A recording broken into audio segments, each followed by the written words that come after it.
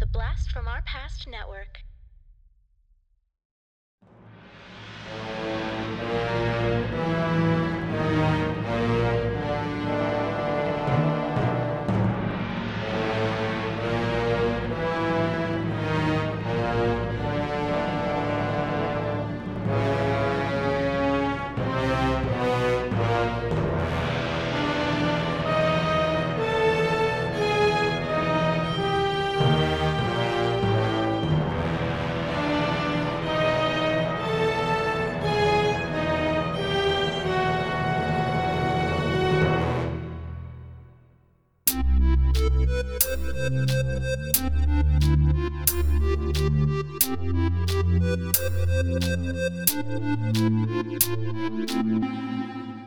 Talking Back.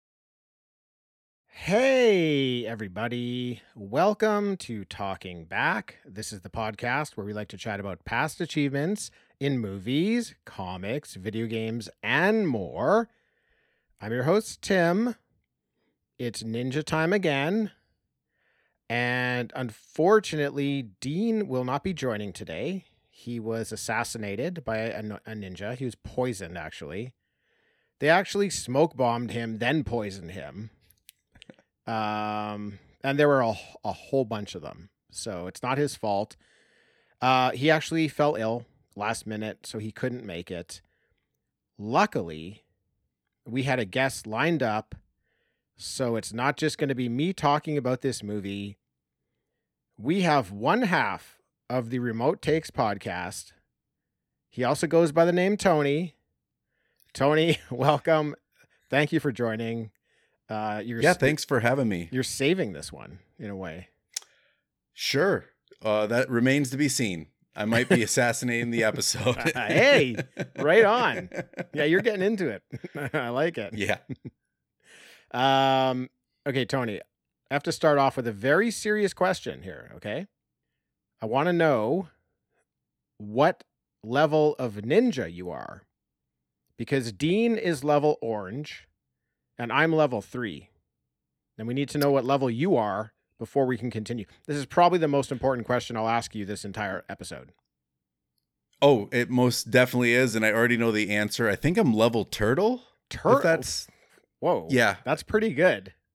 I actually think you're past both of us, both me and Dean. I don't know if it's past. I think it's on the level of you guys.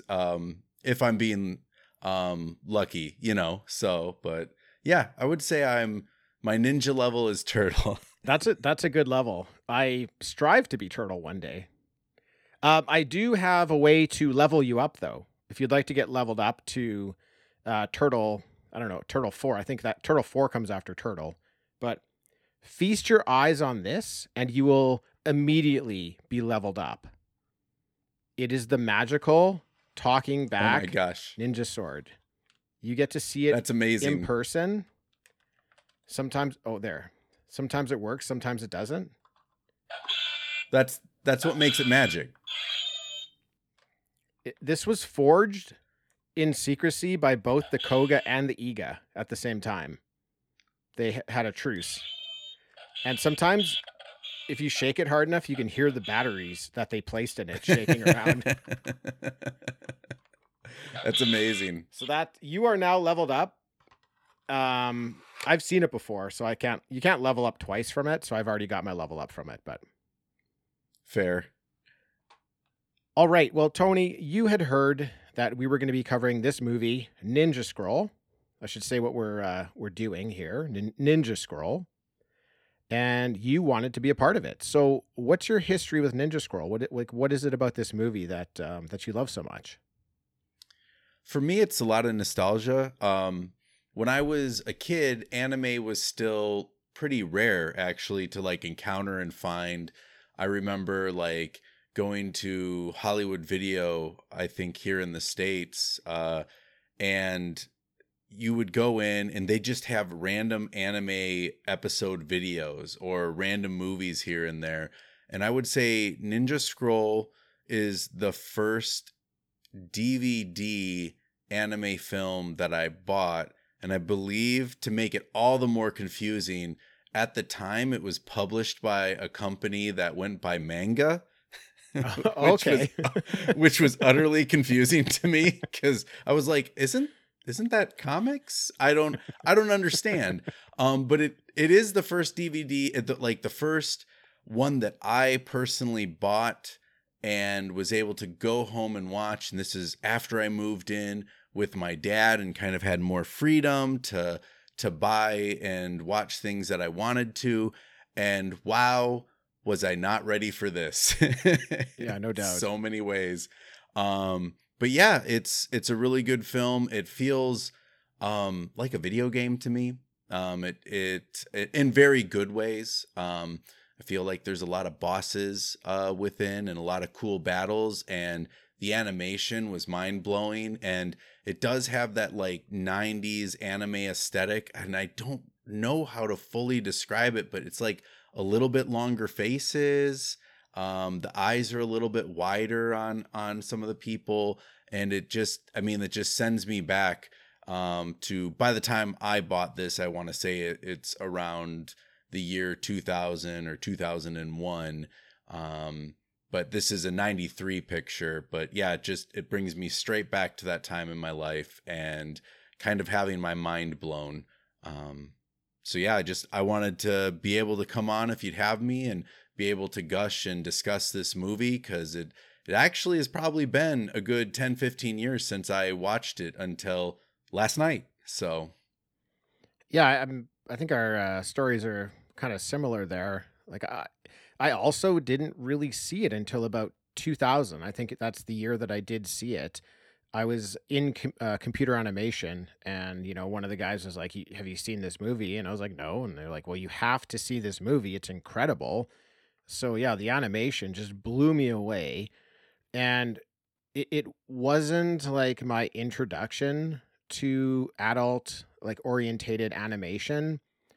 I would say Ion Flux was. I had seen some episodes of Ion Flux previous to that, but I mean, I fell in love with that show just because it was so cool. Like seeing cartoons for adults, it was this brand new world, but there wasn't much of it. So when Ninja Scroll came out, and to be honest with you, Ninja Scroll, I don't know the timing, but it might have come out before Ion Flux. I just saw Ion Flux first, but right. Ninja Scroll, like it was one of those groundbreaking animes that introduced, the West to this type of animation from Japan. You have obviously Akira and Ghost in the Shell, but this is right up there with them. And it was, my entry into that. So yeah, I just saw it and my mind was blown. I just wanted so much more. And, I didn't know animation could be like that. The animation is so great. It still holds up.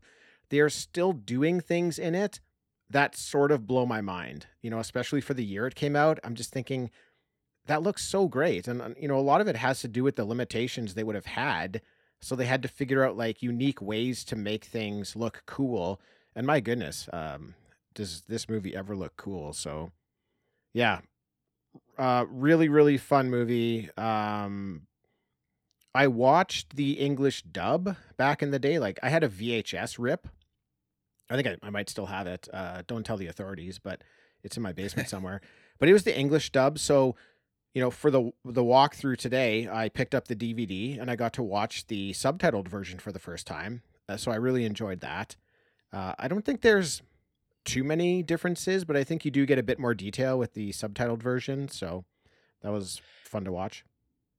I think the sub versus dub argument that runs in, the anime fandom is probably, I don't know, better. Like, I think subs are probably better the older you go back, and the dubs have gotten progressively better. I have never seen the sub for this, so actually I'm very interested in your perspective, and I'll need to go back and watch the sub. But yeah, the dub is all right. I do appreciate one of the voices in the cast. He's the voice of Bato in Ghost of the Shell. Of course, I don't remember the guy's name. I just know it's Bato from Ghost in the Shell, and I really love that character. Yeah. So that's the villain in this film. Oh, Gemma.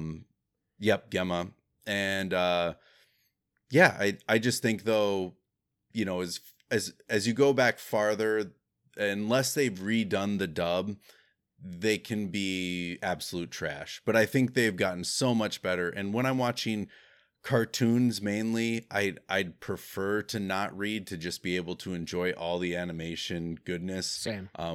Being able to turn my brain off. But this is one of those films that I actually do think I'll go back and watch subbed. So yeah, the voice acting in the sub was much better than the dub. That was one thing that definitely stood out. While the story, I don't think you're missing too much. Just that quality of like the actor that they originally got for the original movie was just so much better than, you know, a lesser voice actor that they just throw some money at so they can get this released in North America. But right. And for every like Genma voice actor you have, and he's very prolific and he's been through, you know, he's very, very good. You do get someone who's, if I'm pronouncing it right, Jubei, who's kind of forgettable to me in the English dub. So, you know, and again, as you go far back, it's like that, but you might not even get a good voice actor in the mix. So, you know, so I say Jubei as well. It's pronounced both in the movie. Some people say Jubei and some people call him Jubi. You said Genma and I said Gemma, and I know it's spelt Genma, but all that I hear them saying is Gemma. So I don't even know what his fucking name is. Yeah. It doesn't even matter. It doesn't matter. At this point. It doesn't really matter. He has a first name too, because I think that's like his, at least the surname that they exactly that he goes by, which I think is reversed in that culture where that's his first name and the like the surname is the name they go by, while the first name would be equivalent to our surname. And now I'm talking in circles. That's all good. I think I led you in that circle. But it's a trap. Yeah, I mean, this movie, really cool characters, lots of action. Rewatching it this time, you know, I'm the same. I probably haven't seen it in 15 years. It really played out like a mystery this time for me. Mm-hmm. It's got some heart to it, which I always like. There's a little bit of romance, incredible animation, amazing score, incredible. Oh, yeah. And the movie's very rewatchable because the plot is actually pretty difficult to figure out if you only watch it one time. You kind of have to watch it multiple times to really understand what's going on. And at an hour and a half, you know, the movie just flies by. So I would definitely consider this movie a gem. Same. There's actually even some similarities between what we covered last month, Shinobi Heart Under Blade. It's like a movie about Super Ninja. You know, there's a small romance going on. There's even a common character between the two, Kagero. She's in both. Same character, same poisoned kind of body character. So, man, Super Ninja are just a lot of fun to watch. So there's a lot of fun to be had in this movie. Yeah, totally agree. So it was released in 1993, as we mentioned. The only financials I could find were that it was released in the UK in one theater for 12 weeks and it made $1,073. But it was released in Japan, so I'm sure it made a bunch more. I just couldn't find any stats on that. And I read that it was more popular in North America than Japan. Yes. Which is odd. In my light research, I read that too, that it was not as well received as it was over here. Yeah, so I'm sure it made like a lot of money in the theater and probably more so in VHS and DVD sales. I mean, I just bought it, you know, on DVD, so it's still getting money. It's still coming in. Now, it was written and directed by Yoshiaki Kawajiri, and he's done Vampire Hunter D. I imagine you've probably seen that. I love Vampire Hunter D Bloodlust, which is his next film after this. It's so good, and it's up there in my memory banks as like another core memory of my anime experience. Yeah, that movie's fantastic. I love that one. Mm-hmm. He also did Wicked City, and he also worked on The Animatrix, directing Program, and he wrote Program as well as World Record, which are both really cool entries into The Animatrix. You know, there is no uncool entry into The Animatrix, but Right. Program was exceptional. And he also created a Ninja Scroll TV series. Mm-hmm. Music by Karu Wada, and he worked on Battle Angel, Samurai 7, Cashern Sins, and he worked on a couple of the Kingdom Hearts video games. Oh. I thought the music in this movie really, really helped to make me feel like I was there, like I was part of it, which is something that obviously could be missed with an animation, right? It might be hard to connect with the movie because it's a cartoon. The music was what kind of drew me in and just made me feel like I was there with them. It was a beautiful score. I was a big fan of the opening too. Just kind of how that score just kind of, I don't know, felt very epic and just brought you boom right into the movie. It reminded me of like if you've ever seen Sword of the Stranger, the music in the beginning, it just gets you right in there. And I felt that with this rewatch of Ninja Scroll. Just like it sucked me right in. So yeah, it's very good. I mean, it's definitely something I would go back and just listen to because it's so cool. Now, before we really like dig into the story, I would like to give some context to the story. And the spoiler alert here, I'm going to be giving some stuff away that we actually don't learn until the like near the end of the movie, but I think it'll be easier to lay out the story if I can just explain some stuff ahead of time. So I'm going to do that. So the story takes place in the Edo time period in Japan, which is roughly the 1600s to the 1860s. The Tokugawa shogunate are in power, but the Yamashiro clan are looking to overthrow. The Yamashiro clan mines gold in secret and plans to send the gold to the Shogun of the Dark, who plans to use the gold to buy weapons to overthrow the Tokugawa shogunate. Now, the ship transporting the gold runs aground. They'll need a new ship to pick up the gold and continue on. But in the meantime, a team of super ninja called the Eight Demons of Kamon, who are part of Team Gold, they ride out at night and poison the water of the nearest village, making it look like this town has a plague so that people will avoid the area altogether. And that's going to help the gold remain hidden until the second ship can arrive to retrieve it. And the Eight Demons are now basically patrolling this region, killing anyone who comes too close to the pier in an attempt to protect this gold. So I wanted to lay that out there because I think it's going to be helpful. Mm-hmm. Now, cool intro to the movie. We hear the sound of wind. We hear the sound of water. We hear birds. We meet Jubei, who's the lead character. He's crossing a bridge, and he's attacked by a couple of men. So, Tony, what did you think of this intro? Is this where the movie grabbed hold of you for the first time? Yeah, I would say, especially with character design, like the surprise that you kind of get out of this battle. First, just with like the sort of gun-esque hand arm thing that flung down, and then to find out he's super small and it's like he's like in a little wooden mech, like, I mean, you know, representing a body.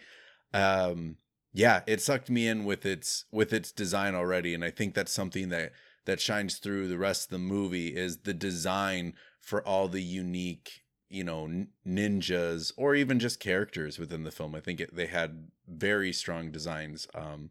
So yeah, and then the battle between them and how nonchalant Jubei is, you know, love it.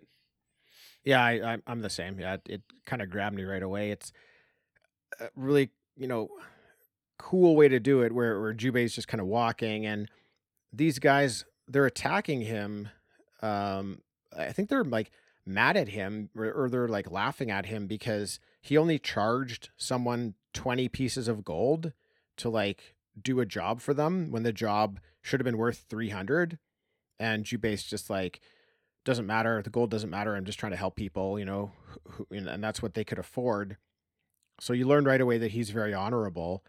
And then these guys want to fight him. And he just he's got this rice ball he's eating and he throws it up in the air and he beats both these guys before it lands, before he catches it again.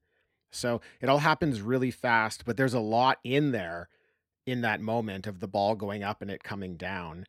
And yeah, this guy who looks like a normal guy, not Jubei, but one of the other guys, looks like a normal guy. Jubei slices at him and escape, he jumps out of the body, which turns out just to be a wooden body. It was really, really neat. Really cool intro. When you mentioned him throwing up the rice ball, it reminds me of Snake Plissken. And he do something like that in both Escape from New York and Escape from A Terrible Movie, whatever the sequel is, where he throws something up in the air. Doesn't he have to make like basketball shots in like three shots in like 30 seconds or something like that? Isn't that a thing?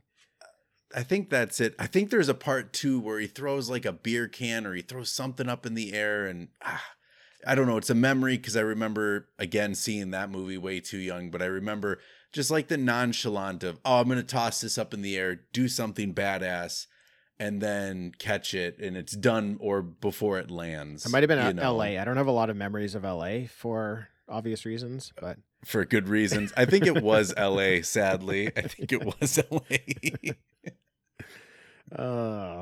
That movie should be forgotten in time. Yeah. Unless you like it. And if people like it, that's cool too. Yeah, go ahead and it's like cool it. to like things. Yeah. Everybody's allowed to like things. Especially if it's, Kurt Russell's only writing credit ever. It's Kurt Russell. I mean, he's great. I love Kurt Russell. It's John Carpenter. I love John Carpenter. Maybe I just need to rewatch it. I don't know. It's been a while. Yeah. I saw it in theater and it hurt me. It hurt my feelings. It'll hurt you more. It's not done. So a band of Koga ninja have set out to investigate this plague. We see them moving through the night in classic ninja style. They're leaping rapidly through the forest with the full moon in the background. This is always something I love seeing in ninja movies. We've seen it a bunch this year in our walkthrough. It's just great to see. But they are met in the forest by Tasai and Yurimaru, who are two of the demons. So, Tony, this is our first taste of the demons in the movie. What did you think of this battle, if you even want to call it a battle? Yeah, more of a massacre. Yeah, exactly. It was absolutely insane. Again, it's just an introduction to how cool these designs of these characters were, with this big rock guy that throws a boomerang metal sword, and then the other guy who uses these little wires and is electrocuting people with them. And it just, I don't know, it's a really cool video game contained in this, and I'm not sure how they never made a video game that related to this that's like, a couple of level, like, even if it's just interesting boss battles, like they're so cool. I thoroughly enjoyed this, and yeah, just absolutely brutal though. So it's very brutal. Yeah. You're getting bodies like cut in half. Tasai, the guy who can make his skin like rock, he's huge. He's got the boomerang sword. He rips this guy's arms off, and then he's drinking the blood from one of the arms. And man, it's just it's wild. Like when you've never seen anything like adult orientated animation before, this is like they really throw you into the deep end with this movie. Yes, they definitely do. And that is seared into my mind, and not even in a negative way, but just the gulping. Yeah, it's the gulping. Yeah. And just kind of like, what am I watching? Like, is he a monster? Like, what what is going on. And also the guy that he rips the arms off of, not that he's presented as a main character, never thought he was, but I definitely thought he'd be around for more than 5 minutes with like how much time they gave him up front. So I think that was pretty expertly done to introduce a character that seems to be a leader, and then to just brutally rip him apart without him doing anything cool, kind of showing you that no one is safe in this movie. Yeah. So, yep. So there is a lone survivor from that Koga clan. It is Kagero, and she is taken by Tasai, and he wants to get to know her better. So he takes her back to his place, and he's licking her, and he's kissing her, and he's doing other things that she didn't consent to. People can use their imagination. But we see Jubei sitting in the shadows in the building that they're in. And he tries to help by throwing a knife into Tasai's eye so that he can escape with Kagero. Tasai chases down Jubei and starts beating him up. He wasn't happy with the dagger in the eye, and he wants some payback. Now, I love how Tasai kind of like rolled up on Jubei, because he comes through a brick wall, and he's got this sword, this like double-bladed sword, but he rolls up in a ball like Sonic would, or like a Goron from, Tears of the Kingdom Zelda. or Breath of the Wild. They roll into these balls, but the blades, he's holding the sword on his lap, and the blades are sticking out on both sides, and he just rolls right through this giant brick wall, rolls up on Jubei, and he's like, it's payback time, and he just starts pummeling him. Now there's some really, really cool parts to this fight between the two. First, I would say, is just that Tasai is beating up Jubei, and Jubei is like getting punched, and he's coughing blood. He's getting thrown against rock, and it's like doing a lot of damage. So Jubei, he really is just a man. He's not like a superhero like these demons are. He's just a guy. So he has to be resourceful in the way that he's going to, go about these battles. Now, he does have like a sword technique that he's kind of mastered, and it's not well explained. It looks like it's either like a powerful blow, or he like does the attack so hard that a blade of wind shoots out, or he's able to like cover, a larger amount of ground in a short time. I can't really tell exactly what it is, but he's got a technique which is helpful to him. But he's just a normal guy. Jubei, he has a string on his sword, which makes it really hard to disarm him, because he can pull his sword back into him, and he often does. His sword will be kind of off to the side. The bad guy might think, oh, he doesn't have a sword anymore, I can move in for the kill. But he pulls the string, and he pulls the sword towards him, almost like he's using the force, which was a really neat touch. And, we've mentioned before, Tasai's skin is rock, so Jubei's having a hard time doing any damage at all. But he lands a blow, and Tasai's like skin starts to crumble a little bit. And at first you might think it was Jubei's attack, but really what's happened is it's Kagero's poison, which is like starting to kill him from the inside out. And that's kind of like ultimately what his undoing is. And just his death too is really, really great, because he throws his sword out trying to get Jubei. Jubei is able to avoid it, land it kind of like a stunning blow, and then Tasai's weapon comes back and like cuts right into his head. And it's a big heavy weapon, so it pulls his head over, it sticks into the ground, and then his head slides all the way down the blade. Man, did it ever look great. It was really like short but really sweet battle. Most of these battles are short, but there's a lot, there's a lot happening in them. Yeah, I mean, you describing them is definitely a lot happening in them. Watching them, they're able to convey all that so quickly too, which I think is why this movie is only an hour and a half and moves at this like quick pace. I don't think I'm ever bored during this movie. And yeah, absolutely brutal, but totally justified because he sucks. Oh He yeah. completely sucks. Yeah, he's like the Um, worst character in the movie for the shit he does. yes, 100%. But yeah, his head sliding down. I think I rewound that and watched that a couple of times last It's really good. night. It's really good. Just so good.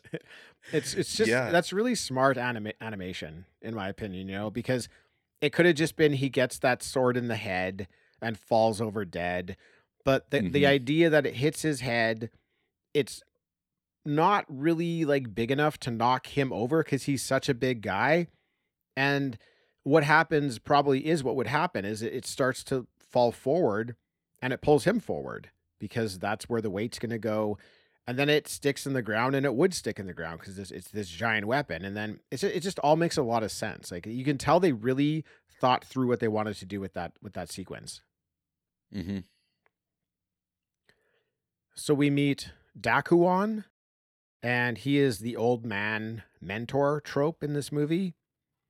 He is a Tokugawa spy, and he follows Jubei to a hot spring where Jubei encounters the demon Beni Sato. And my goodness, is she awesome. She might be my favorite character for a scene that's not yet happened.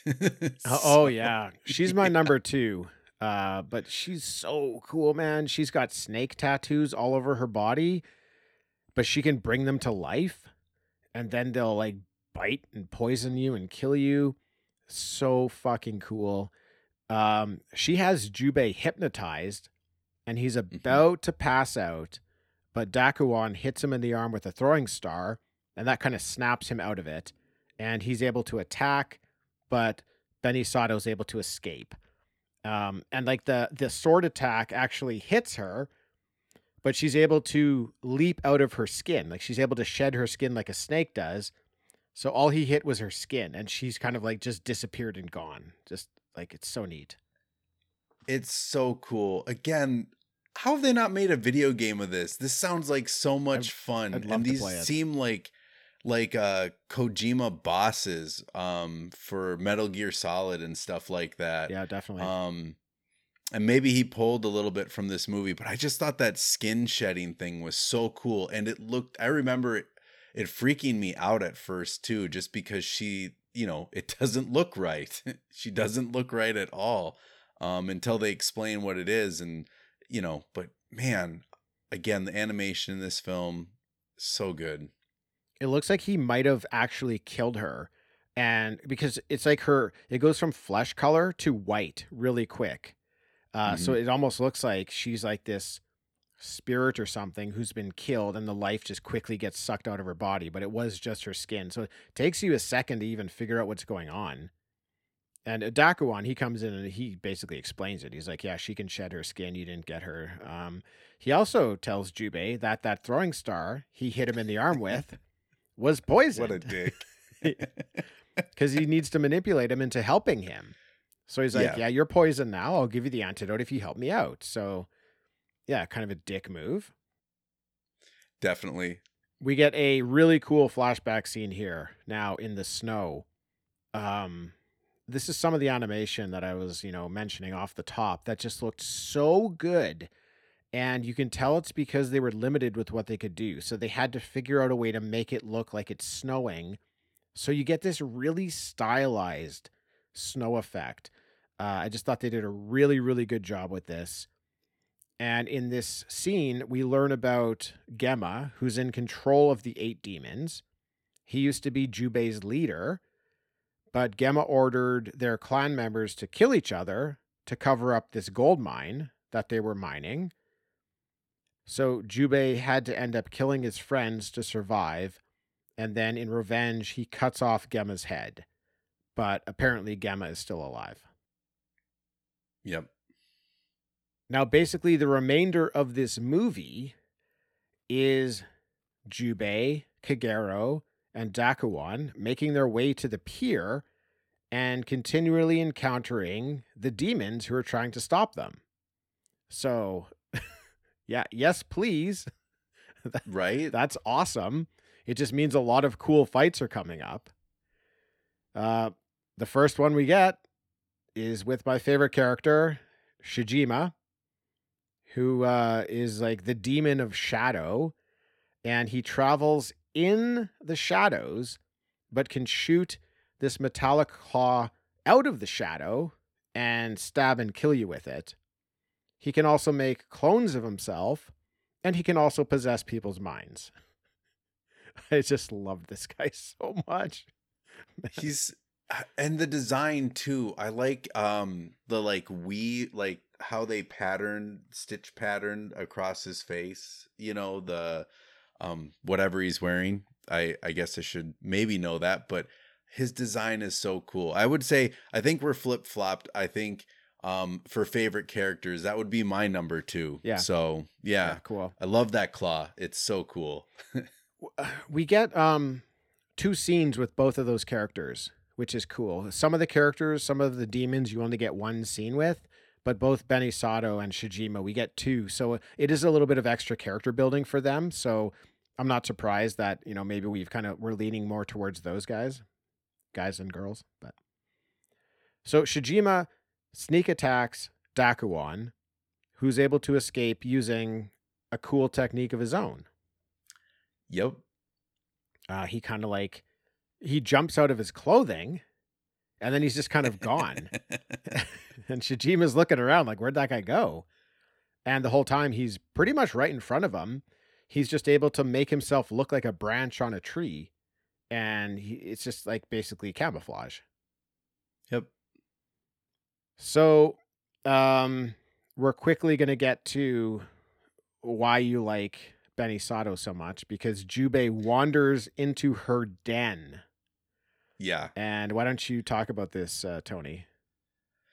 All right. Jubei wanders into her den, and there's, a lady there sitting and praying, and kind of says some creepy stuff to him, and he realizes, this isn't good, and ends up like cutting her in half. It's like she's filled with snakes. And then I believe, if I'm not missing any steps, he looks up to see that there are a ton of snakes above him that are falling onto him. And so starts the battle, which is, again, really short. Just the one thing that really, really sticks out to me is that Kagero, right? Yeah, Kagero, yeah.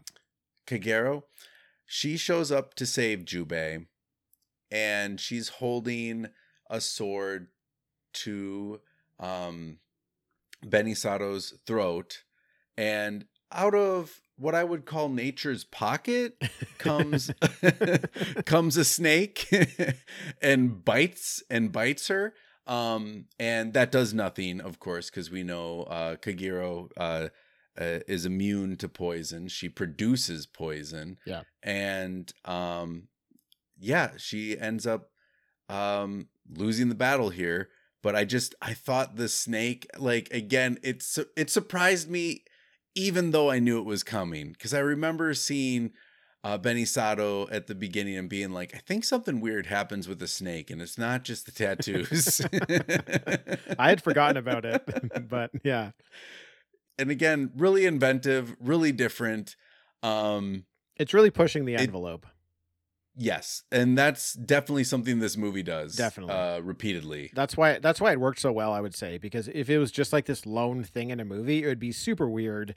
But we've seen stuff already in this movie that you're like, whoa, this movie is extreme. It is, not afraid to do some really uncomfortable things for you. So this almost didn't even feel all that uncomfortable. The snake coming out of one of her, places.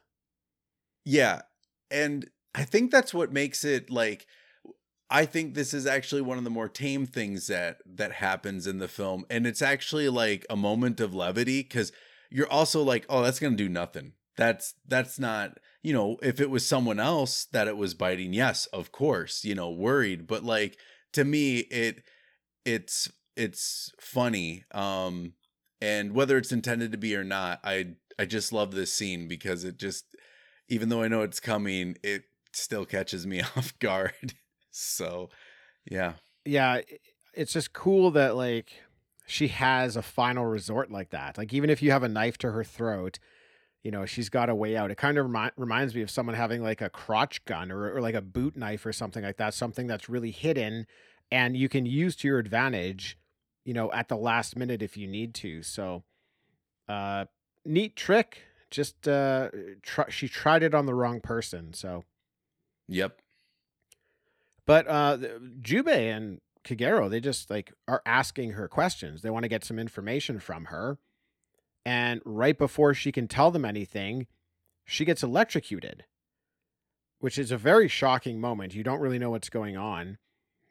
And this is basically Yurimaru, who we saw just briefly before with Tasai in that first battle. But this is the guy who's got this wire that he can electrocute you with. This is another like incredible character design. He's got this wire, but it's pretty much invisible. And he can wrap it around your neck without you knowing. And the wire can spread over great distances. So Benny Sato is very far away from him. Before she can give up any information, he electrocutes her because he slipped this wire around her neck. Who knows when, but some point in time. And then it's really cool that like they take the time to show the wire kind of like in different settings, kind of on its way back to Yurimaru, and it kind of like appears. So you're like, oh yeah, there's the wire. And then it all turns to red and like dissolves. So he can drop this wire. It can kind of go anywhere with the person. And then once he ignites it and kills the person, it just dissolves after that. And it's gone. It's a really unique and interesting form of attack that it's really formidable. Like he's one of the most powerful people in this movie because of this technique he has, which kind of seems a little bit dumb, but they made it really effective in the movie. Yeah, they did. And I mean, it also has that secondary power of communication too, because they show the communication earlier in the film. And then also something that happens very briefly before this battle is there's sort of this jealousy between the two, Benny Sato and Yurimaru, where they both are very attracted to Genma. And so like, you know, that he's not upset that he had to kill her, you know, in that competition as well. I actually thought like that was pretty forward for the time as well. Yes, exactly. So having that representation there and it not being like stigmatized either. It was just, yeah, he's attracted to men. Yep. That's a good point. And the bad guy is attracted to both yeah. Yeah, that's a great point, actually. It wasn't stigmatized at all in the movie. It was just, they laid it out there and that was just part of the film. Yep. So the three here, Jubei, Kagero, and Dakuan, they encounter Mushizo, who is in control of wasps. And he has their hive on his back. Now, this guy creeped me out. Dude, this is probably out of all the visuals in this movie that might disturb you, this oddly is what disturbed me the most, was seeing him kind of like pull the cloth off his back, and his back is actually like a giant like wasp nest with like all the holes, and the wasp they'd fly into it. I hated it, man. I hated it. And it's like a hump too. It's not like just a hunchback. It's not just like if we like, because for me, if I like pulled off my shirt and I had holes for wasps, it wouldn't look. I mean, it would look weird, but it's different when Tony, it would look very, very weird. Yeah, it would look very weird. I'm not making a good point here. Thing is, this guy was fuck ugly. Yeah. So it scared me. I don't like it at all. I don't even want to talk about it. You talk about this part because I don't even want to talk about it.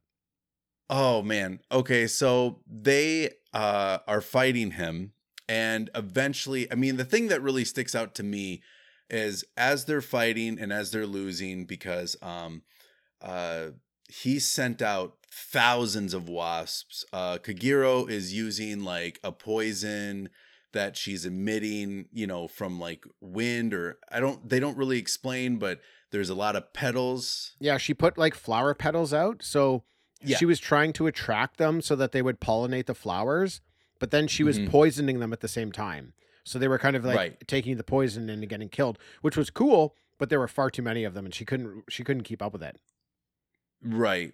So with that distraction, Jubei is, you know, trying to kill his name Mushizo. They're fighting, and the thing that really sticks out to me is the throat dart. That was awesome. That was something I've never seen before. I don't think I've seen since. I think it's something you could really only do in animation. Yeah. I would hope you'd really only do in animation. I hope it's not a real life thing, but that was so cool because like I would not see that coming. I think that is just, I mean, he ends up blocking it. They end up going into the water, and then, you know, from what I understand, wasps don't really like being drowned in water, and he ends up having this horrible bloody death underwater where the wasps are stinging and trying to escape, and you just see this mass of red, and couldn't have happened to a better person. So yeah, so there's a couple, you know, cool things. Obviously, you know, Jubei getting Mushizo under the water, you know, so that the wasps will attack him. I think that's really neat. And it's just more of Jubei using his surroundings and his settings and using what's available to him to defeat these super ninjas. He has to use the elements. He has to use whatever he can. And I guess he knew that like wasps don't like the water. So he threw that guy in there, and it was the ones that were still stuck in the hive that were stinging him to try to get out of the hive because they were being drowned. So that's a cool idea, and it makes sense. And that throat dart, we'll just talk about that for a sec. So like we've seen mouth darts and blow darts. Like someone can have something small in their mouth and spit it out at somebody in a ninja movie. This thing was like 8 inches long. Like, where is he even He's hiding this. It's not in his mouth. It really is a throat dart. It would be down his throat. Like, it was so big. And just to see him spit something so large out, again, it was just disturbing, you know, to see this character doing that. He's just a disgusting character, but cool stuff going on. When it's revealed that he has the wasps in his hump back, like the clang too, because I don't think the sword doesn't penetrate that, if I'm remembering correctly. Like it's that hard, that rough, just so gross. And I remember wondering when first watching this, I don't know how he's gonna beat this guy. Like wasps are terrible. There's no reason for them. They're jerks, you know? But yeah, it was very resourceful of Jubei, to have them in the water. 'Cause they just don't like it there. So. Yeah. So next up is Mujuro, and he is a blind sword master with superhuman hearing. Now, what stuck out for me most about this fight is actually the location, because they were fighting in a bamboo forest. And I love hitting the forest in these ninja movies, but the bamboo forest, that is my favorite. And it is rare, and we got it here. We got the bamboo forest. I'm so happy to see it. And this is a really good fight as well, because again, Jubei's going to be resourceful. So he realizes this guy's blind, but has the good hearing. So he cuts down a bunch of trees, and he tries to mask the sound of his movement with the falling trees. But Mujuro's senses are so acute that that doesn't even work. And then Mujuro could also, I don't know if he could like light his sword up really bright or if it was just so shiny that he could reflect the sun like at a really amplified magnitude, but he basically uses his sword to like blind his enemies. So, which is again cool character design because he's Hmm. blind. So it wouldn't matter like what kind of blast of light he emits from his sword, it's going to have zero effect to him and really affect the people that he's like trying to affect. So very cool. But uh Mujuro is about to land a killing blow on Jubei. Like everything Jubei's tried has failed. Mujuro is just like a step ahead, but Kagero is able to throw her sword through a bamboo tree, and that blocks his attack down on Jubei, giving Jubei a second to land a killing blow of his own. So that one was a bit hard to kind of follow and figure out what exactly happened. I had to rewind to see how they killed him and why his blow didn't land. And they don't even really show his blow hitting Kagero's sword, but I think that's the only thing that could have occurred. Yeah, I'm glad you explained it because I didn't understand, but I just went with it because it's a bamboo forest sword fight. And again, just like you, it's iconic. One of my favorites. I want it in more ninja and samurai movies. It doesn't matter. I want them in more movies because they're so cool. And I love the way that they're running, like that they show the running in the same direction, Oh, I love facing each that. other. Yeah. It's so cool. Um, and yeah, I guess I didn't understand the ending. I knew that what I took away from it was, oh, somehow that sword got stuck in the tree, blocked the blow, but I didn't understand that it was thrown. I didn't see what happened. So I'm glad you explained it. I'll have to go back when I watch the subbed version and see if I can spot it and maybe rewind until I spot it. So I'm not sure why they did it that way because I'm sure they could have just showed us what happened, but I think they decided I not mean, to. maybe it's kind of they were going for that, the two samurai or ninja in a field doing like the iconic jump, the one sword rip and one of them falls sort of deal. They're kind of going for that, but a new spin on it, if you will.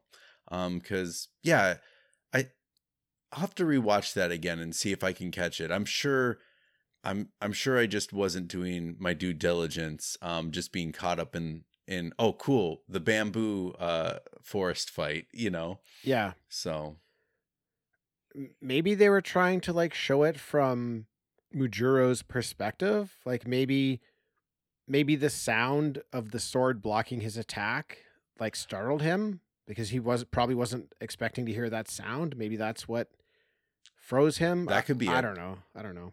Who knows?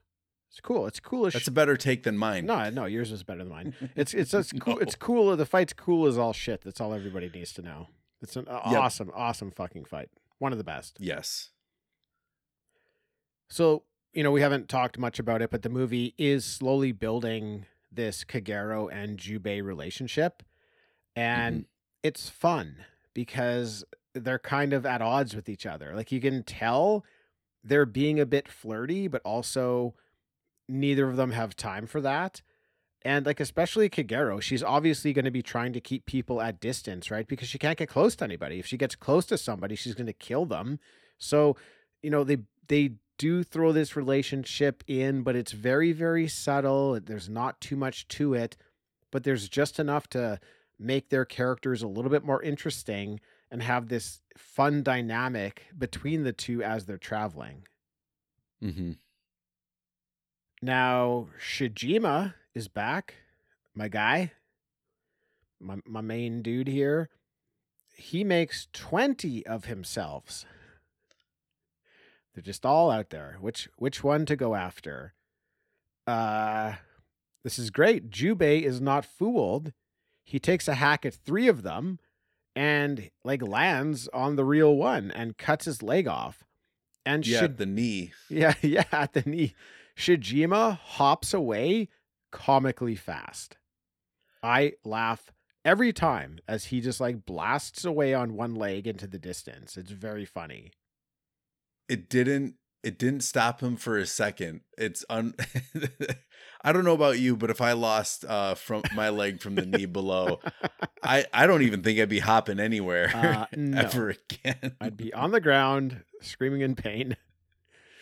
Yeah. Jubei goes to follow, and great tactic here by Shijima, where he wounds a dog, and Jubei is fooled into following the trail of the dog's blood. So he uses that to throw Jubei off his trail. Then Jubei finds this dead dog at the end of the blood trail, and he's like, oh shit, I've been following the wrong trail. Very smart. That allowed Shijima to circle back and grab Kagero, which is just awesome. That's like it's so fucking cool. With one leg, he goes back and he grabs her. Jubei is able to track Shijima down to a house, and the art style completely changes here.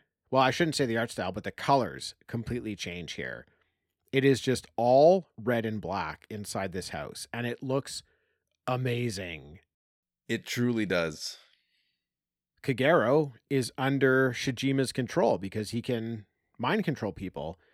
And Jubei comes in and Kagero starts attacking him. So that was fun. You know, it's they're starting to kind of, flirt and get to like each other. And now she's like trying to kill him. It was a neat touch. But Shijima's he's in the shadow. A claw comes flying out and it grabs Jubei's sword so that he can't attack. But instead of letting go of the sword, he actually like forcefully throws it towards Shijima.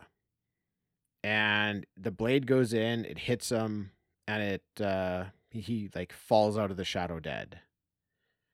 So, not like the greatest death for my favorite character here, but I understand it. And again, it's like it's Jubei being resourceful. It's like, if this guy's pulling so hard at my sword, he's probably just expecting to be able to pull it out of my hand. But if I instead turn it on him and throw it as hard as I can, he probably won't be able to block it.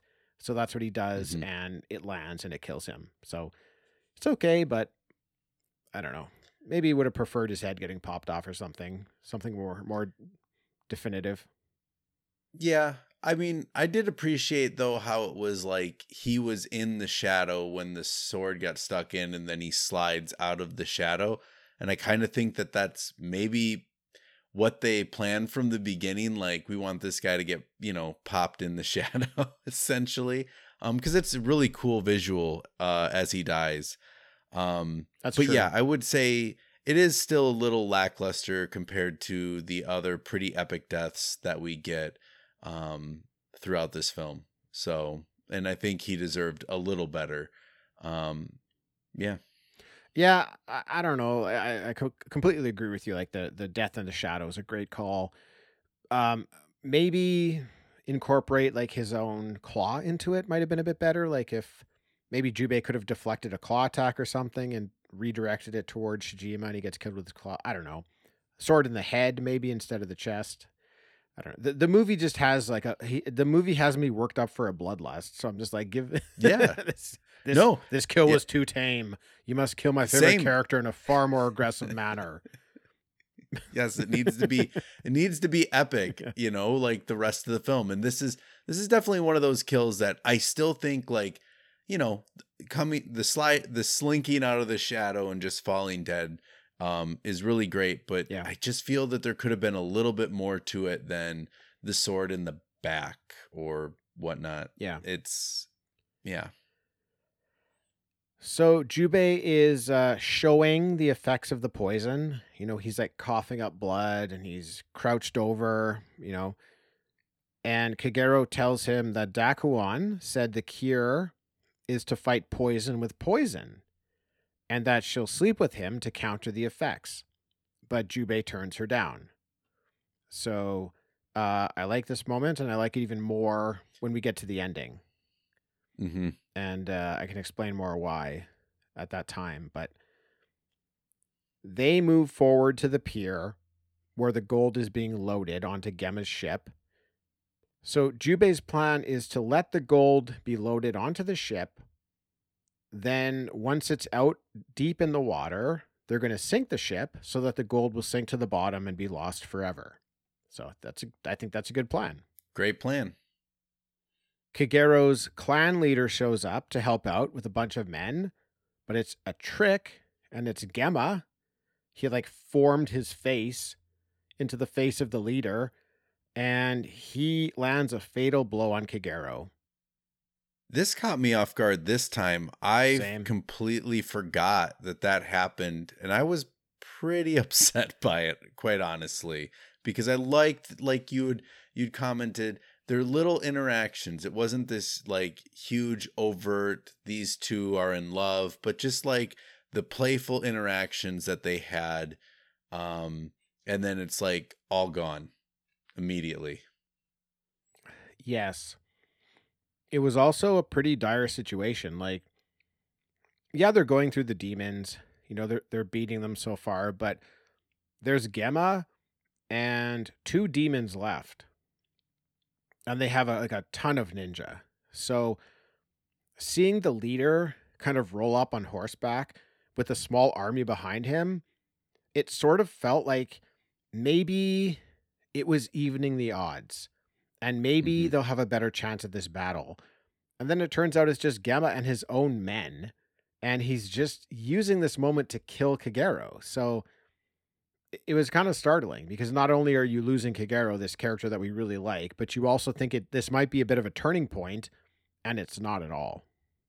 And does he say in the sub version, I killed him 2 days ago or something like that as well? Yes.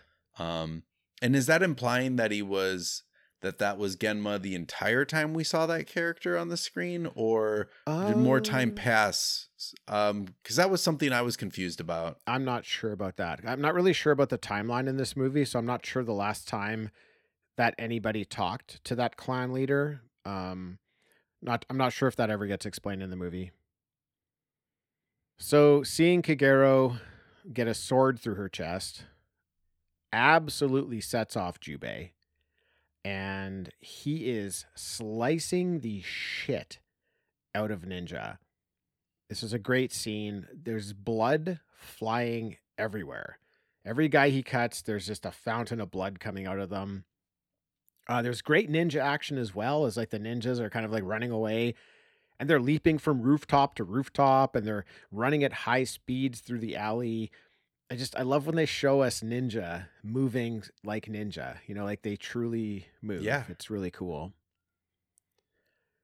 So Jubei has made his way on the ship and he meets up with Yurimaru, the wire master, who gets a wire around Jubei's head. It's like impossible not to get wired by this guy. Yeah. And he starts electrocuting him. But at the last second, we see a small mouse run into the room. Yurimaru freaks out and immediately stops. But you can see that the mouse has sort of started to heat up and has warmed up enough that it lights on fire from his electricity and it blows up the room. Now, Jubei was able to jump out into the water, but Yurimaru is killed. And this is a great twist to the movie. Yurimaru is like this super, super tough demon. He's the number 2 guy. He's so powerful. And he gets blown up here, and we don't even really know what happened until they show us that there's another demon, Zakuro, and we've seen her a few times in the movie. She has the power to control gunpowder, and she can put it into like living or non-living bodies and then ignite it. And she, you know, is very much attracted to Yurimaru, who's not attracted to her. And he like refuses her advances in a very aggressive and rude way. Right. So he's not tactful about it. He's just like, whatever, I would never, want to be with someone like you. I think he gets like aggressive with her as well, pushing her away and stuff like that. So this is her getting her revenge on him, rejecting her, and she kills him. We wanted the tides turned with Kagero's like leader in the clan coming, and you're hopeful in that moment. That gets like ripped away from you. Now this is a moment where we're thinking, oh, this is terrible. Things are not going well. And it's flipped. It's like the other side now cuts down one of their own. And it's like, you're like, oh, I think they might be able to pull this off now that this happened. It was a great twist in the movie. Yeah, I agree. I think it's great too how they put in these little, like a little love triangle within the demons. Yeah, agreed. And it made them feel more human for their superhuman powers, and it makes them susceptible. I mean, this is something that saves Jubei and makes it so ultimately we get a awesome ending, but we'll get to that. But I mean, I love that they put in these little human moments of jealousy and lust and whatnot for each other within these demons. So yeah, that's a great point. I actually never considered like how they humanize the demons in this movie, but that's the way they do it. It's kind of like through love and lust, and that grounds them in humanity, and it ends up causing them a lot of trouble in the movie. It's interesting. It's a neat thing to throw in there. So Jubei is back with Kagero as she's dying. She tells him that she likes him, and he kisses her, getting her poison to counter his own. So this is why I liked him rejecting sleeping with her before, but kissing her here, because I don't think he really cares all that much about the poison. So he didn't sleep with her because he didn't want to sleep with her. I think he kisses her here because he wants to kiss her. I don't think it has anything to do with the poison. I think he's finally like just attracted to her enough that he wants to kiss her, and he does. And, so be it that her poison counteracts his. That's not the point. So that's why I really liked him rejecting her before and kissing her here. Yeah. And I also saw it too when she was offering herself up. To me, that's not how I would want to be propositioned. Like, oh no, this is the only way I can save you, and this is the only reason I'm doing this.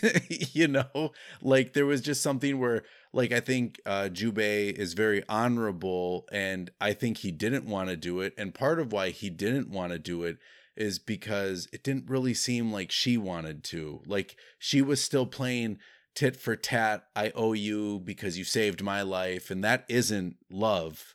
Love isn't, do a thing for me and I do a thing for you, Mm-hmm. And I think that's actually really awesome that this movie drives that point home with how they handle the poison that could kill Jubei. So that's at least my read on it. And I think they did a great job with it. And yeah, makes me like Jubei even more. So Yep, definitely. So Jubei gives her a bit of like a funeral here. He puts her on a small like boat coffin and sends her out into the water, off into the distance. He takes her headband and he straps it onto his own head. It's now his headband. Mm-hmm. Dakuon and Jubei are able to douse Zakuro, the explosion demon, in gas, and they light her on fire. And there's obviously a very huge explosion from that, which works out perfectly in causing sinking a boat. Yeah, causing the boat to sink. They've got a giant wooden boat. Now they've got a giant explosion that ignites it, and the ship starts to sink. And we find ourselves in the hold of the ship. Everything is on fire. More great animation. The fire animation is incredible. Everything looks so great. And Jubei and Gemma go at it here. So, Tony, what did you think of this like climactic fight between these two. We've been kind of heading here the whole time. What are your thoughts? Amazing fight. I mean, the thing that sticks out to me is when he's beating him with the headband, headbutting him, and just crushing his skull. And even though we know, I think as an audience that, and I mean, I think Jubei knows, like, there really is no killing him. But I forgot, and like, yeah, he's dead. Walk away, get away. And his head like re-pops out. Just they reforms. got this cool animation. Yeah. And yeah, it's just, it's such a cool battle. And like the first indication that things aren't going to go right, and I'm sorry, I just did this out of order, is him cutting off the arm. And I remember thinking like, yeah, you're screwed now. You have one less arm. It was a cool moment too, because that's where he uses his sword on a string technique, right? Because we've seen him use that in the movie before, and it works every time. And here he uses it to get his sword back and cut Gemma's arm off. And I'm with you. That's where we're thinking, yes, he's cut his arm off.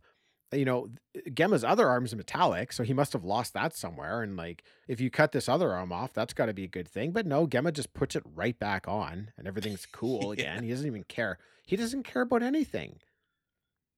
He doesn't care about getting his face smashed in.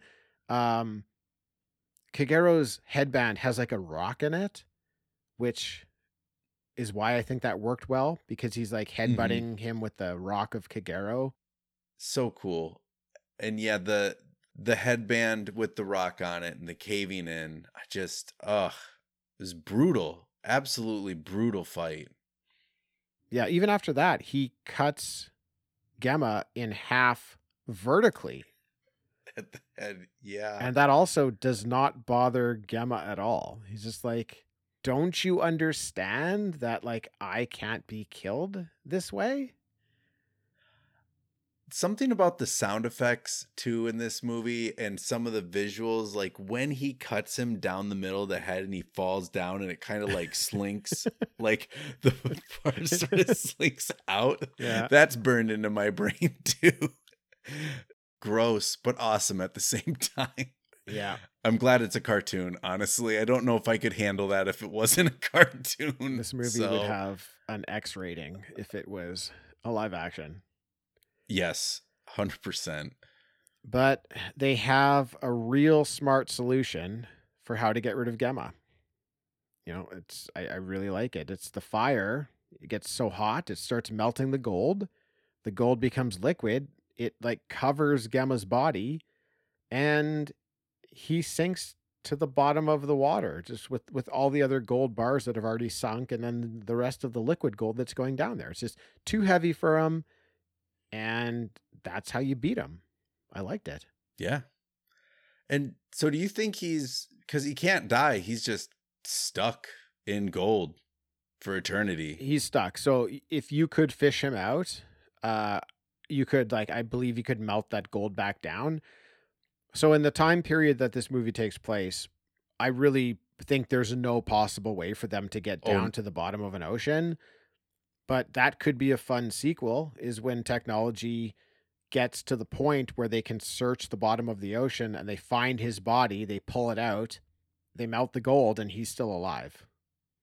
I think it would have to be past even now, because from what I recollect, we can't get to the bottom of the ocean sometimes either. Yeah, it depends where, for sure. Yeah. So yeah. But I think he's let's just say he's still down there today. Yeah. Conscious or unconscious? That's my interesting.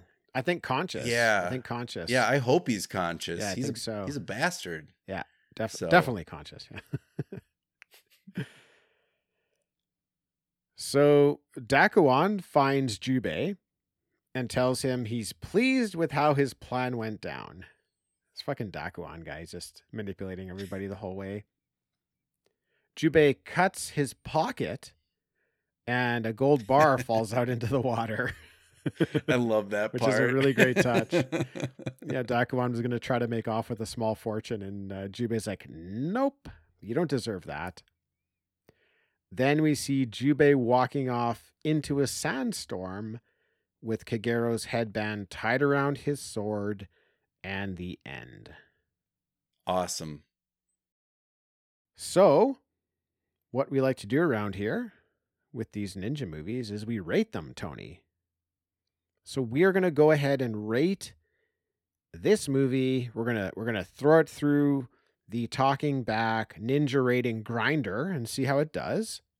And even though Dean's not here, he was able to provide his comments and score for each of the categories. So we will be able to include his thoughts. Yes. So, Tony, I'm going to let you go first in each category, and then I will read comments from Dean, and then I'll share my thoughts. So, why don't you go ahead and give us your comments and score for weapons and tools? Okay, so for this one, I definitely gave a 10. Now, I don't really see Jubei as a ninja. I don't think he's portrayed as being one, but he definitely went up against what I would call ninja in this film. And they used a variety of instruments to kill their victims. I absolutely have to give it to the wasp dude with the throat dart. I mean, that's something I've never seen before. So, and it's so cool. And I mean, the stuff that I can remember is throat dart, poisons, wires, swords, daggers, giant metal sword, boomerangs, wasps, claws, tattoo snakes, actual snakes, nature pocket snakes, and then hiding and disappearing in shadows. So yeah, I give this a solid 10. Okay. Dean says, everything I could want out of weapons. It has regular weapons like swords, daggers, throwing stars, darts, but it also has a bunch of new cool shit like poison kiss, retractable claw, helicopter blade, electricity powers, and it even has animals used as weapons like snakes and bees. So he's definitely on the same page as you there. He says, tools, I don't remember much, but I know there were some good ones like the older ninja's staff that increased in size so he could jump into the trees. Great category. Dean gives it a 10 out of 10. Yeah, that Dakuon staff is something that we didn't really talk about. He only uses it one time, but he does use it in that defensive moment where he needs to quickly escape out of his clothing and then pretend to be a branch on a tree. So that is a great tool. It reminds me of Dragon Ball when little Goku has that staff or the pole. I'm not sure if you ever watched that, but he used that a lot, and not in the original, Dragon Ball show. So yeah, I haven't seen that. So they have the basics, swords, spears, throwing stars, metal darts. I'm with you. The throat dart, incredible. You've got all the demons' weapons. Those are also fucking awesome. And I would say things that we've never seen before. That guy's wooden suit that he was inside. He was pretending to be a larger human being. And, he had that hand. He'd hold his hand up and it could fire a bullet out of the palm. Very cool. Also, something we hadn't seen before, Zakuro's gunpowder ability. Just a really, really neat idea. Easy 10 for me. So 10s across the board here. Now, Tony, what have you got for tactics? I forgot to read the breakdown of the first one, but I'll read the breakdown for the second one. So tactics. Are they being ninja? Are they using stealth? Is there infiltration? Are they burning castles down or stealing documents? Are they trying to assassinate someone? Are they camouflaging themselves in trees? Are they hiding in plain sight? So, Tony, what have you got for tactics? Okay, so I didn't want to give 10s all the way down unless you guys gave 10s all the way down. And so I'm going first. So I may change my numbers. Do you want us to go first then? Do you want me to do Dean and me? Yeah, let me cheat. Because I wasn't sure. I'm afraid that I'm sometimes when I like something a little too biased. No, you know what? No. 10, 10, 10, 10, 10. Just, what? Do what you think is right. That's what this is about, because I don't want to influence you with our scores. This is just about what you think is appropriate for you. We don't have to all match. Just how are you feeling about this category, and let's do that. Okay, yeah, that works. So what I wrote up was I gave it a 7 originally because I was trying to be a little rigid. And I will say there is a touch of, like, I do feel like some tactics were missing, even though I know each person was individual.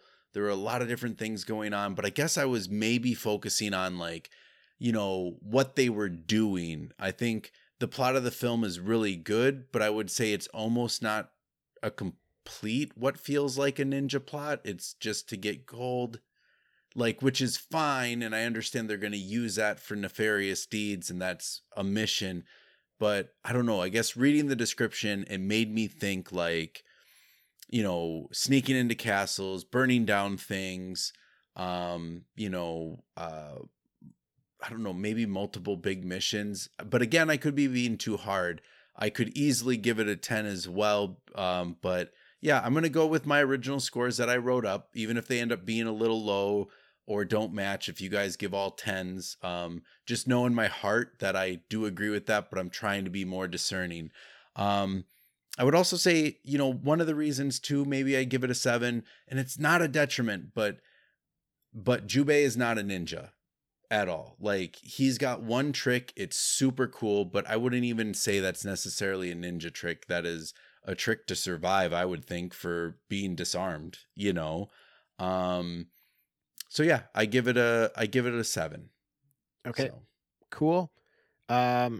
Just know that Dean and I have changed our scores in the past depending on a conversation. So if we say something that you think you're like, hey, you know what, actually, I may have missed that or whatever, you can feel free to change your score at any point. Oh, for sure. Because at the end of what I wrote up, which I didn't read at all, but I put, though I could be convinced to raise my number. Okay, there you go. Okay, because I've heard you guys change your scores. So let's see if there's any convincing to happen here. Okay. So Dean says, again, great category. This movie has it all. Literally hiding in the shadows, hiding in plain sight disguised as a tree branch, shedding skin like a snake to escape a situation, stealing gold, being hired as assassins, infiltrating, using birds to transmit messages. That's a good take right there. Taking a fight into the trees for cover against a blind ninja. Yes, great scene. Even the old ninja using manipulation to get 2 younger ninjas to carry out his mission.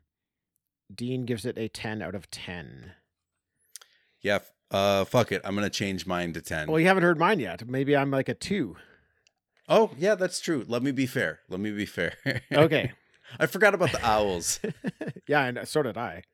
That's a great breakdown by Dean. So I would say there's many like cool tactics in this movie. I can't even list them all. So what I'm going to do is just throw out a few of my favorites. Shijima hiding in the actual shadow and how he used a dog as a second blood trail to throw off Jubei. Oh, yeah. Incredible tactic. Tattoos that come alive. Amazing tactic. Dakuan poisoning Jubei to force him into working with him. Great manipulation. And something I think that's overlooked is Dakuan using Jubei and Kagero as a smokescreen for himself so he can travel relatively unseen to try to like learn exactly what's going down. And then the last thing I would say, it's not really touched on much. It's just like a throwaway comment in the movie. But I like that Gemma actually turned on the people who hired him, which is brand new for a ninja movie, because normally the ninja, if you hire them, you own them. They will do whatever you ask for. And this was an instance of Gemma being like hired. And then he's like, no, I'm going to go against the people hiring me. So for me, this was another easy 10 out of 10. 10 out of 10. Yeah, I think I'm going to change mine. I think I was just afraid of what my score total could end up being. That's fine. And being too generous. So yeah, I will up mine to 10. I forgot about the dog. That tactic is actually pretty amazing. Yeah, it really so is. yeah. So let it be known that I've been convinced. So Tactics 10. Much fear I sense in you, Tony. Yeah. Fear leads to anger. That was last year. Oh, that shit. was last year's year of the Shit. I'm getting my years mixed up. Okay. Up next, we have fighting and kills. So what do the fight scenes look like? Are they well choreographed? How cool are the moves? Are limbs being lost? Are heads popping off? Do we like the kills? Do they get a reaction out of us? So, Tony, I don't want to force you to go first anymore. That might be unfair. Why don't we mix it up a bit? How about I go first here? Okay. So, fight with Super Ninja. Oh, I like that. Limbs being ripped off. Heads are popping off. Bodies are cut in half. All of the fights they gave us were exciting and well animated. I was like always excited to get to the next fight. I just wanted it to happen. My one beef with this category is that the fights were all really quick. Now, I understand that helped keep the runtime down, but I really would have liked to have seen a couple longer fight sequences. Just extend one or two of them a little bit. I also wanted to see a little bit more out of Dakuan because he seems like this really powerful character, but he's only really in one altercation and it's just him avoiding the fight. So I really, I would really hope for a good battle with him. Maybe he can help out near the ending or something like that if you want to keep his powers secret, whatever. Still a really great category for me. I'm giving it an 8. So let me see what Dean says here. Kills were so awesome. Heads popping off, arms being physically ripped off, kills by fire, electrocution, sword, poison, bees, and brute force. Dean gives it a 10 out of 10. What do you got, Tony? For me, I gave it, well, I guess I'll say first. I think the kills in this movie were brilliant and expertly animated, especially for the time being 1993. This was definitely adult film, though very graphic. Head being run down a sword, wasp stinging a guy from the inside out as he drowns, limbs being lost, sprays of blood and blood gushing about. I really do think the kills were satisfying. I did give it a 9, and honestly, I'm giving it a 9 in honor of, and this is why it's missing a point, in honor of the one kill that just wasn't that satisfying for my second favorite character getting a sword in the back while he's in the shadow. Yeah. If they would have, I will say this, if that would have been a different kill, I think this would be a 10 for me. But I am holding it against the film. So it's a 9 for me there. Yep, fair enough. All right, settings and locations. What's the aesthetic of the movie? We love seeing fights in fields, in forests, deserts, and in water. I'm going to head to Dean first. This took place in different types of forests, cliffs, caves. It has a scene on the water, in the water, on a boat, in a dojo, in a field, on a bridge. The environments were also used to the ninjas' advantage or disadvantage. Fights in trees happening up high in the trees. Fights on a cliff involve the danger of falling off the cliff. It checks all the boxes for me in settings and locations. Dean gives it a 10 out of 10. Do you want to go, Tony, or would you like me to go with the settings? You know what? I'm now less afraid. I'm more comfortable. Okay, you go ahead. I can then. definitely go. Yeah, go ahead. So I think they had a great variety of scenery throughout the film. They set it in the Edo period. That was a great choice, I think. Standout scenes for me. I mean, even at the beginning, the ninjas jumping through the trees, that fast movement, the bamboo field or the bamboo forest scene, and then honestly, that red and black scene was beautiful. And then one of my favorite scenes, obviously, being in the temple with the hidden snake. Yeah, of course. And I just give this a 10. I feel like there was a great variety, pretty much every location that you would want. They were used, just like Dean said, to the advantage of the ninja. I think they were very creative. So yeah, 10 for me. Right on. Yeah, obviously another really good category. We get the cliff by the water that we always love so much. They have the traditional Japanese buildings, different types of forests. I love the bamboo forest. Bonus marks for that. We spend a little bit of time underwater.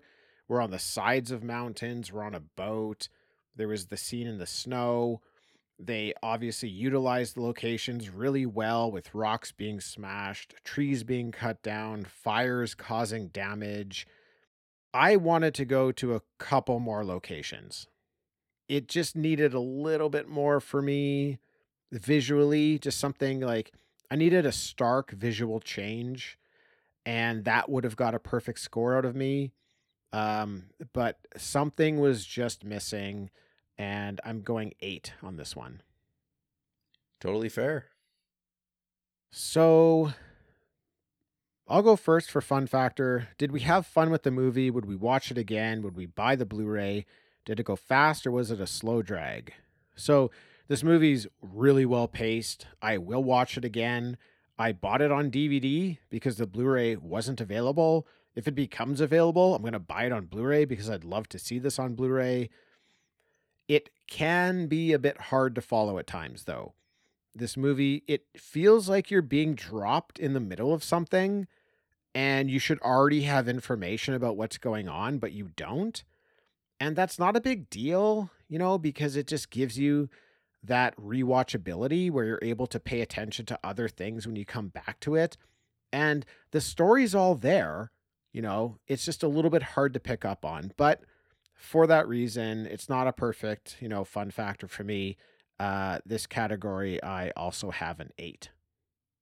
So, Tony, let's go to you and then we'll go to Dean. Okay.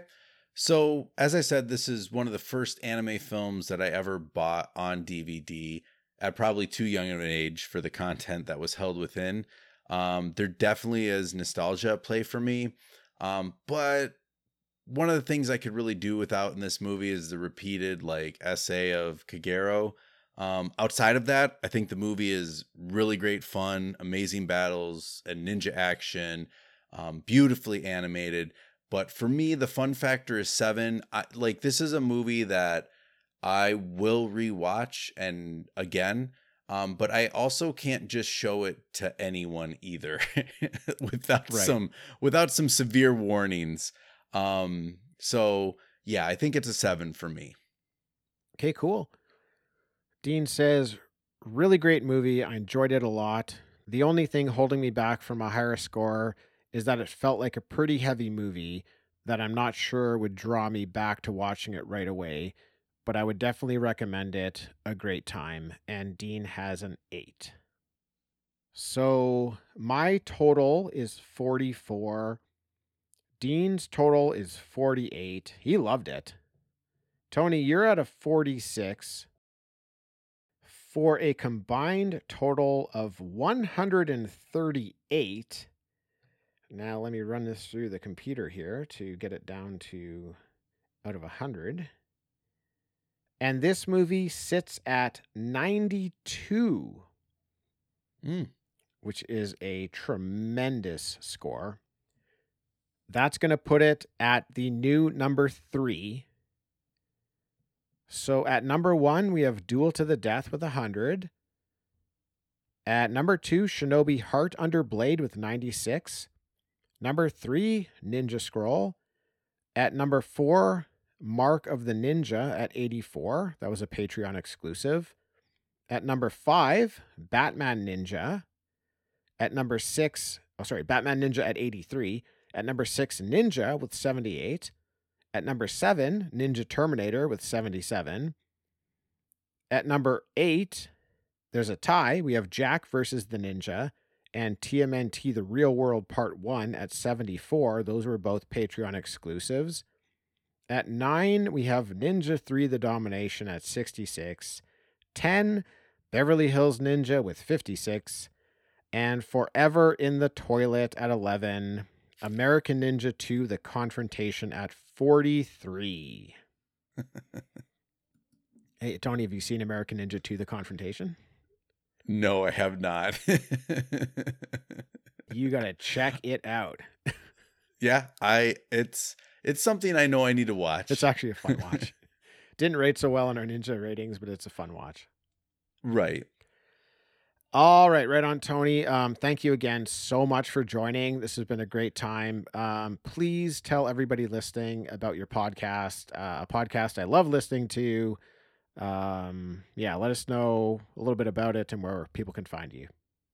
Yeah, pretty much anywhere you find your podcasts, Remote Takes, Jeremy and myself discuss a current movie and then a past favorite.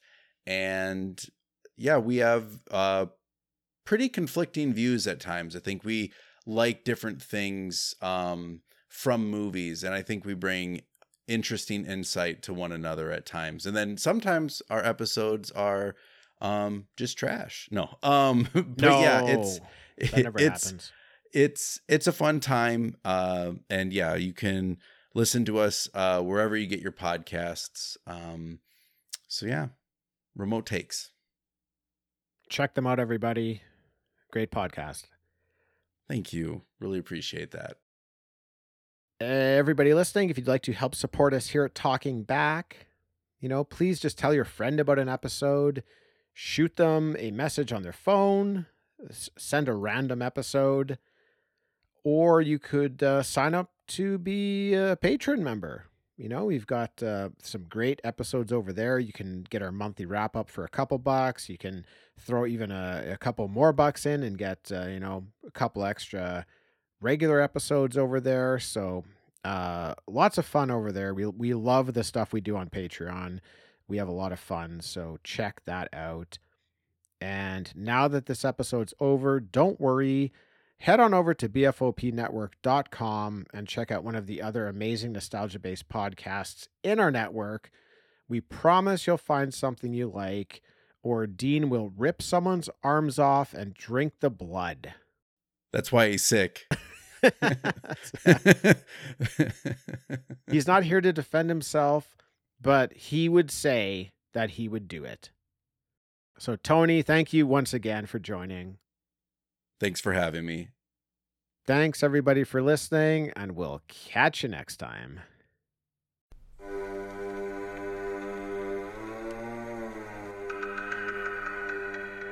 Hey, everybody, I'm Corey. And I'm Zach, and we're the hosts of Podcasting After Dark, a cast dedicated to late-night horror and sci-fi of the 80s and 90s, often found on HBO and Cinemax. You know, the movies your parents didn't want you watching as a kid. You can find us every other week on Apple Podcasts, Spotify, Podbean, and Stitcher.